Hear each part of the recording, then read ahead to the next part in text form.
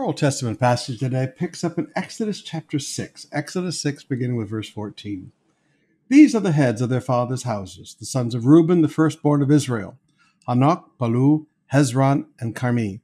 These are the clans of Reuben. The sons of Simeon, Jamul, Jamin, Ohad, Jachin, Zahor, and Shaul, the son of a Canaanite woman. These are the clans of Simeon. These are the names of the sons of Levi according to their generations: Gershon, Kohath, and Merari, and the years of the life of Levi being 137 years. The sons of Gershon, Libni, Shimei by their clans, and the sons of Kohath, Amram, Izhar, Hebron, and Uzziel, the years of the life of Kohath being 133 years. And the sons of Merari, Mahili, Mushi, these are the clans of the Levites according to their generations. Amram took as his wife Jochebed, his father's sister, and she bore him Aaron and Moses. And the years of the life of Amram being 137 years. So now we find this is where Moses and Aaron came from. The sons of Izhar, Korath, Nepeg, and Zechri. The sons of Uziel, Mishael, Elzaphan, and Sithri. And Aaron took as his wife Elishaba, the daughter of Aminadab, the daughter of Nahshon, and she bore him Nadab, Abihu, Eleazar, and Ithamar. And the sons of Korah, Asher, Elkanah, and Abishath. These are the clans of the Korites.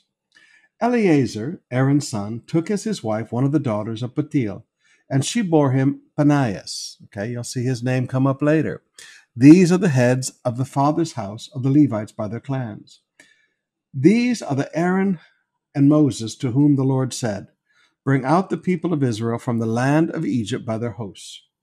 It was they who spoke to Pharaoh, king of Egypt, about bringing out the people of Israel from Egypt.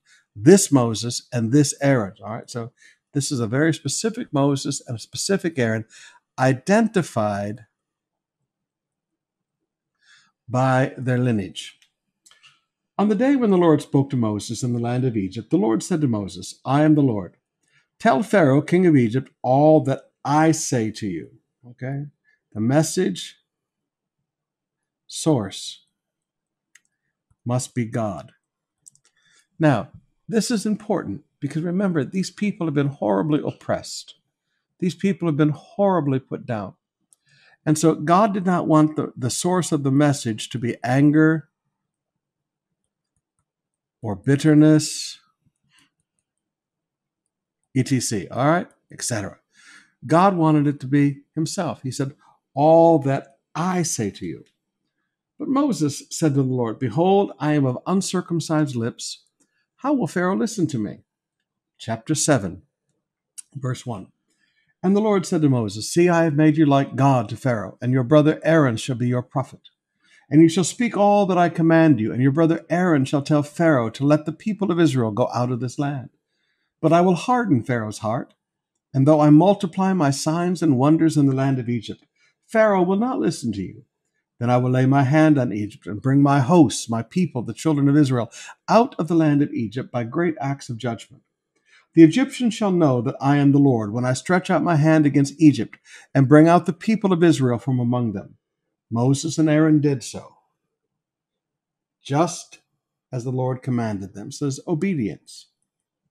Now, you have to understand, if there had been no obedience, there would have been no deliverance. Obedience is necessary for God to move. Now, Moses was 80 years old and Aaron 83 years old when they spoke to Pharaoh. Then the Lord said to Moses and Aaron, "When Pharaoh says to you, 'Prove yourselves by working a miracle,' then you shall say to Aaron, 'Take your staff and cast it down before Pharaoh, that it may become a serpent.'" So Moses and Aaron went to Pharaoh and did just as the Lord commanded. Aaron cast down his staff before Pharaoh and his servants, and it became a serpent. Then Pharaoh summoned the wise men and sorcerers, and they say the Egyptians of Egypt also did the same by their secret arts. So there is a demonic imitation. Now, one of the things you learn as you go through Scripture is that Satan said, "I will be like the Most High God." Satan is not creative. Satan is not an initiator. God is creative. I mean, look at creation and you see how creative God is. But Satan is just a copycat. Everything you see Satan doing is an imitation of what God does. Now, it's always amazing to me. You can always tell the difference between the demonic and the spiritual. The demonic only can copy what the spiritual can do. Something to remember. For each man cast down his staff, and they became serpents. Now, just remember that. The demonic only copies what spiritual can do. For each man cast down his staff, and they became serpents. But Aaron's staff swallowed up their staffs. All right. So how do you tell the difference between the demonic and the spiritual? Real simple. Which one endures till the end? Which one survives? Which one keeps going? Which one endures till the end? That's how you tell the difference. But Pharaoh's heart was hardened, and he would not listen to them, as the Lord had said. Then the Lord said to Moses, Pharaoh's heart is hardened, and he refuses to let the people go. Go to Pharaoh in the morning as he is going up out of the water. Stand on the bank of the Nile to meet him, and take in your hand the staff that turned into a serpent. And you shall say to him, the Lord, the God of the Hebrews, sent me to you. Let my people go, that they may serve me in the wilderness. But so far you have not obeyed. Thus says the Lord, by this you shall know that I am the Lord. Behold, with the staff that is in my hand, I will strike the water that is in the Nile, and it shall turn to blood. Now notice, thus says the Lord, by this you shall know that I am the Lord. Behold, with the staff that is in my hand, I will strike the water. Wow. Now notice, the staff in Moses' hand was in God's hand. Wow. Now notice just how literal that is. It wasn't God standing there. It was the man of God standing there. And because the man of God would obey, God took that as his. Oh, beloved, get a hold of that. Remember I told you, God asked, what's in your hand? Because you will use what he gave you and the talent and abilities that he gave you, God puts his hand on that. Get excited about that all day long. The fish in the Nile will die, the Nile will stink, and the Egyptians will grow weary of drinking water from the Nile. Now, again, this is the only source of water. And the Lord said to Moses, say to Aaron, take your staff, stretch out your hand over the waters of Egypt, over the rivers, their canals, their ponds, and over all their pools of water, so that they may become blood, and that there should be blood throughout the land of Egypt, even in the vessels of wood and the vessels of stone. Wow. Even water that had already been taken out of it. This is a supernatural feat. No physical connection to it. Wow. Moses and Aaron did as the Lord commanded. In the sight, just get a hold of that. No connection. Moses and Aaron did as the Lord commanded. In the sight of Pharaoh and in the sight of his servants, he lifted up his staff and struck the water in the Nile, and all the water in the Nile turned to blood. And all the fish in the Nile died. All right, so there's consequences. And the Nile stank so that the Egyptians could not drink the water from the Nile, and there was blood throughout all the land of Egypt. But the magicians of Egypt did the same thing by their secret arts. Okay, here's Satan's imitation. Satan's copy. And he would not listen to them as the Lord had said. Now notice, copies harden hearts. Copies stop listening. Pharaoh turned and went into his house, and he did not even take this in his heart. But all the Egyptians dug all along the Nile for water to drink, for they could not drink the water of the Nile. 7 full days passed after the Lord struck the Nile. Chapter 8, verse 1. Then the Lord said to Moses, go into Pharaoh and say to him, thus says the Lord, let my people go that they may serve me. But if you refuse to let them go, behold, I will plague your country with frogs. And the Nile was swarmed with frogs, so that they come up into your house and into your bedroom and on your bed and into the houses of your servants and your people and into your ovens and into your kneading bowls. The frogs shall come upon you and all your people and all of your servants. Now that's interesting. Frogs. You know, frogs are noisy and they're ugly and they're a nuisance. But this is just more than normal frogs. This is a plague of frogs. Every chair you sat on would have a frog on it. Frog in your bowl that you make your food, there's frogs. And the Lord said to Moses, say to Aaron, stretch out your hand with your staff over the rivers, over the canals, and over the pools, and make the frogs come up on the land of Egypt. So Aaron stretched out his hand over the waters of Egypt, and the frogs came up and covered the land of Egypt. But the magicians did the same by their secret arts. All right, here's the copy. Satan's copy. Then Pharaoh called on Moses and Aaron. He said, plead with the Lord to take away the frogs from me and from my people, and I will let the people go to sacrifice to the Lord. Moses said to Pharaoh, be pleased to command me when I am to plead for you and for your servants and your people, that the frogs will be cut off from you and your houses will be left only in the Nile. And he said, tomorrow. Moses said, be it as you say, so that you may know that there was no one like our God. No copies. The frogs shall go away from you and your houses and your servants and your people. They shall be left only in the Nile. So Moses and Aaron went out from Pharaoh, and Moses cried out to the Lord about the frogs, as he had agreed with Pharaoh. And the Lord did according to the words of Moses. And the frogs died out in the houses, the courtyards, the fields, and they gathered them together in heaps, and the land stank. But when Pharaoh saw that there was a respite, he hardened his heart and would not listen to them, as the Lord had said. All right, so problem goes away. Hearts harden. How many times have I watched that, believers? When you're in trouble, you cry out to God, but when times are better, you harden your heart again. Then the Lord said to Moses, say to Aaron, stretch out your staff and strike the dust on the earth, so that it may become gnats in all the land of Egypt. And they did so. And Aaron stretched out his hand with his staff and struck the dust of the earth, and there were gnats on man and beast. All the dust of the earth became gnats in all the land of Egypt. And the magicians tried by their secret arts to produce gnats, but they could not. Okay? All right, so at some point, Satan's copy ends. At some point, Satan can't copy God anymore. Then the magicians, because he's not God, he's just a third-rank angel. At some point, his power runs out. Then the magicians said to Pharaoh, this is the finger of God. But Pharaoh's heart was hardened, and he would not listen to them as the Lord had said. Then the Lord said to Moses, rise up early in the morning and present yourself to Pharaoh as he goes out to the water, and say to him, thus says the Lord, let my people go that they may serve me.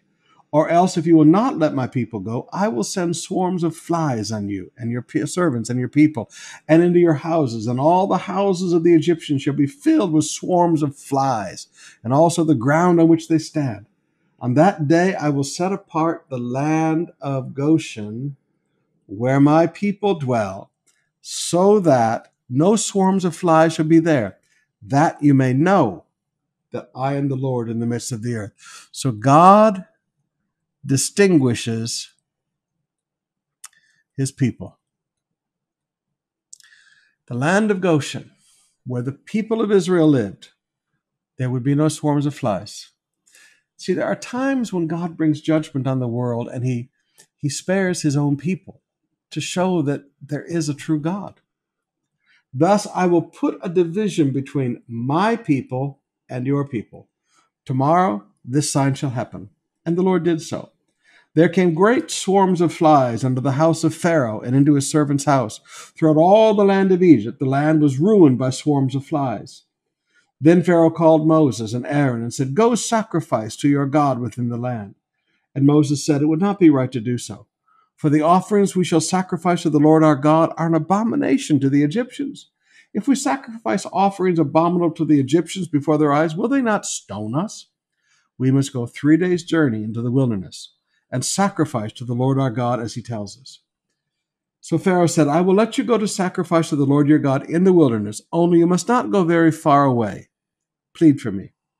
Then Moses said, Behold, I'm going out from you and will plead with the Lord that the swarms of flies may depart from Pharaoh, from his servants, and from his people tomorrow. Only let not Pharaoh cheat again by not letting the people go to sacrifice to the Lord. So Moses went out from Pharaoh, and they prayed to the Lord. And the Lord did as Moses asked, and removed the swarm of flies from Pharaoh and from his servants and from his people. Not one of them remained.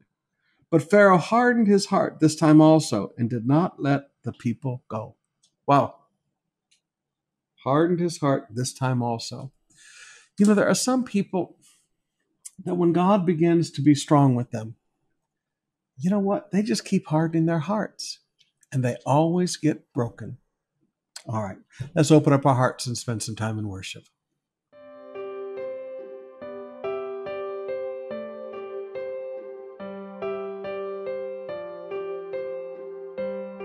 Sometimes it's hard for me to understand why we pull away from each other so easily. Even though we're all walking the same road, yeah, we build dividing walls between our brothers and ourselves. But I don't care what label you may wear. If you believe in Jesus, you belong me. The bond we share is all I care to see, and we can change this world forever. If you join with me, join and sing. Oh, you're my brother, you're my sister. So take me by the hand. Together we will work until He comes. There's no foe that can defeat us when we're walking side by side. As long as there is love, we will stand.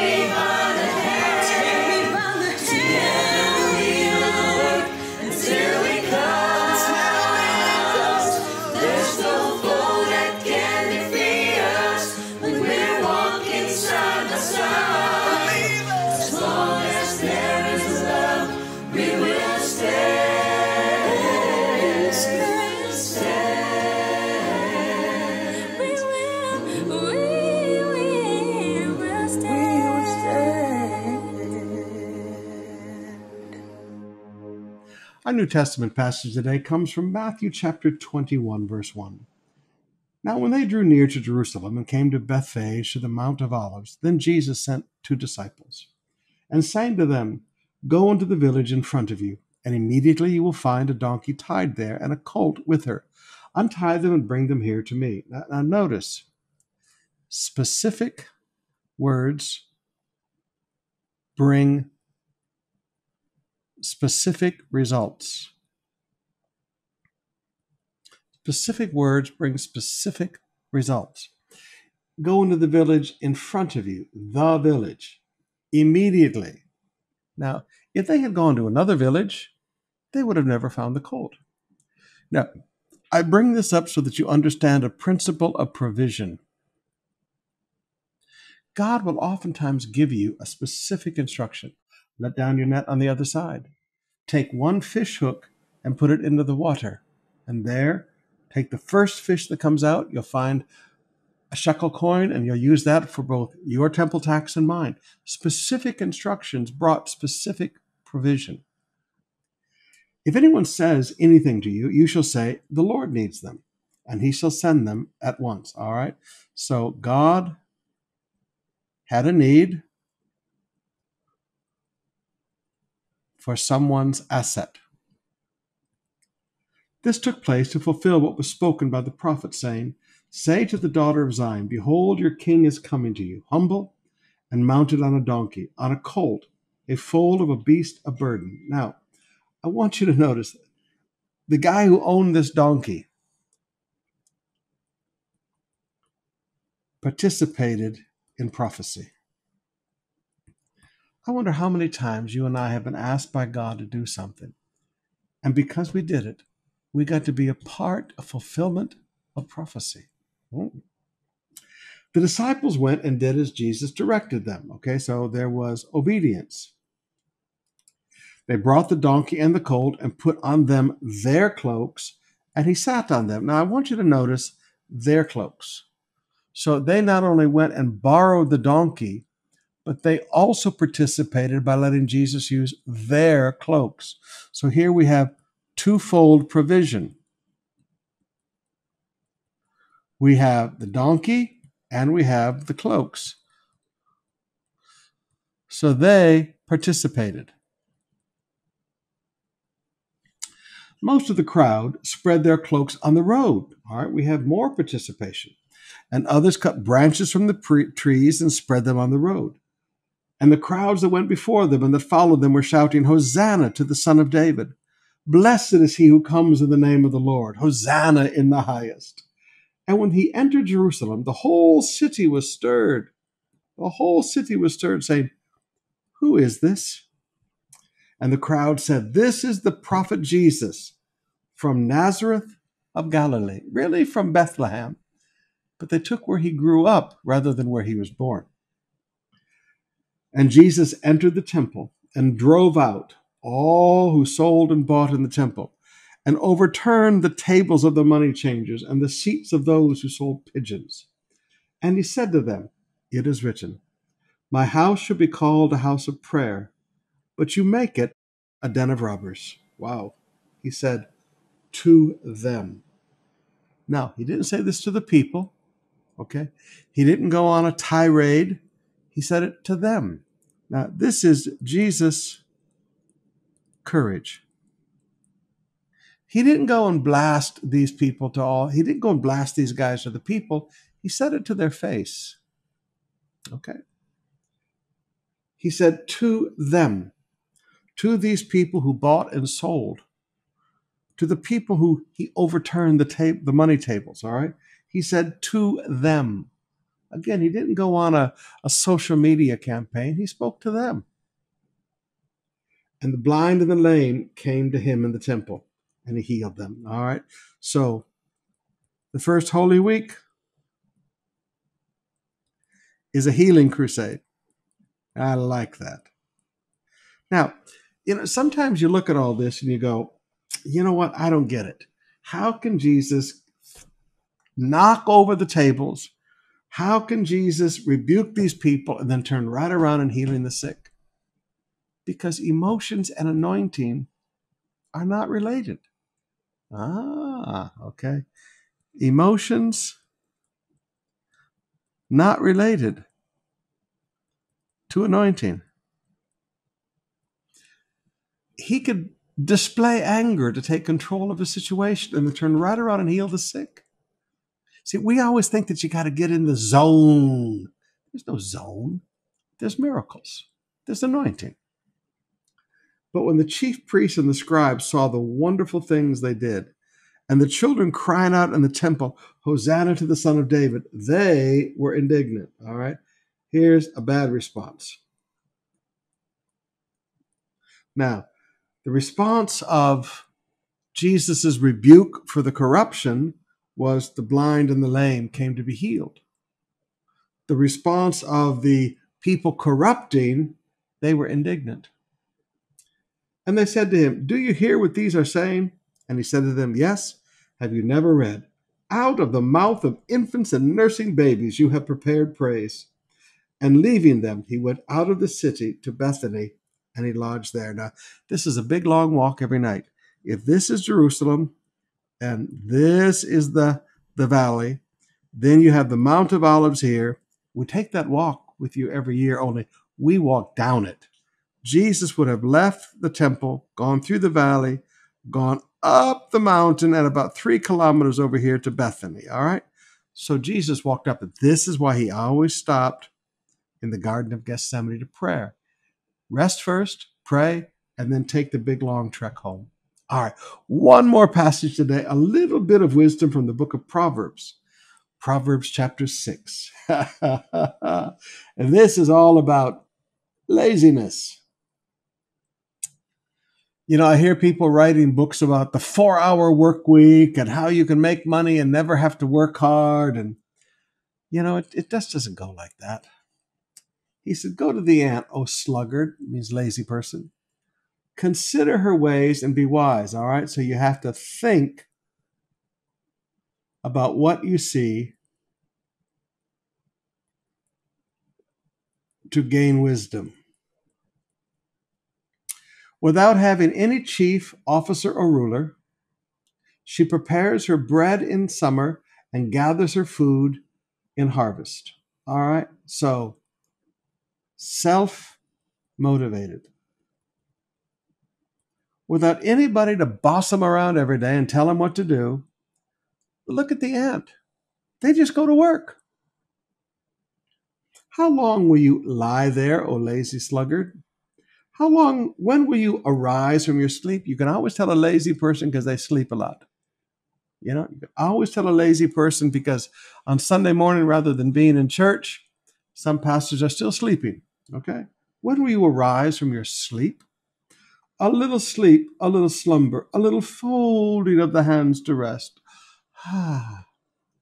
And poverty will come upon you like a robber and want like an armed bandit. All right, so we have a cause and effect relationship. Laziness is a root cause of poverty. Now, straight up talk,